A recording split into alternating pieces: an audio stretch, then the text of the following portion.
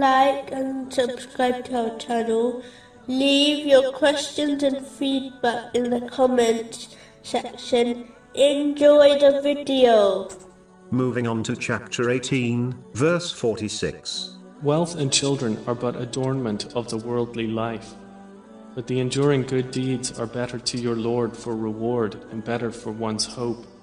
Throughout history, people have always concentrated the majority of their efforts to obtaining wealth and a happy family, even though Islam does not prohibit these things, as they may be required to fulfill one's responsibility. For example, wealth is required to support one's dependents. Islam only discourages Muslims from striving for them beyond their needs and prioritizing them over more important duties, such as performing righteous deeds. So in this respect, there are three things to obtain in this world: wealth, family and good deeds. But according to the narration of the Holy Prophet Muhammad, peace and blessings be upon him, found in Sahih Bukhari, number 6514, the first two, meaning wealth and family, abandon a person at their grave, and only their deeds remain with them in their moment of need.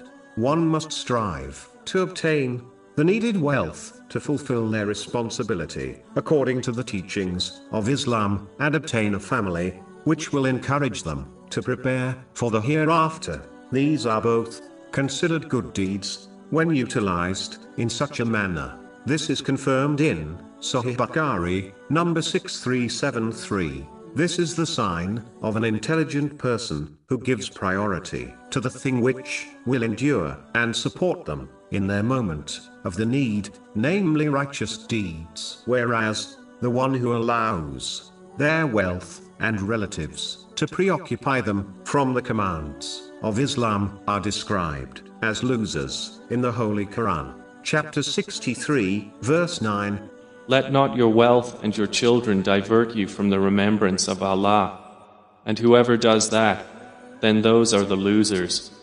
Some may incorrectly believe they are close to Allah, the Exalted, as He has bestowed them with great wealth and family. But Allah, the Exalted, clears their confusion by declaring that the one who is dearer and nearer to Him are those who believe and perform righteous deeds. Chapter 34, verse 37.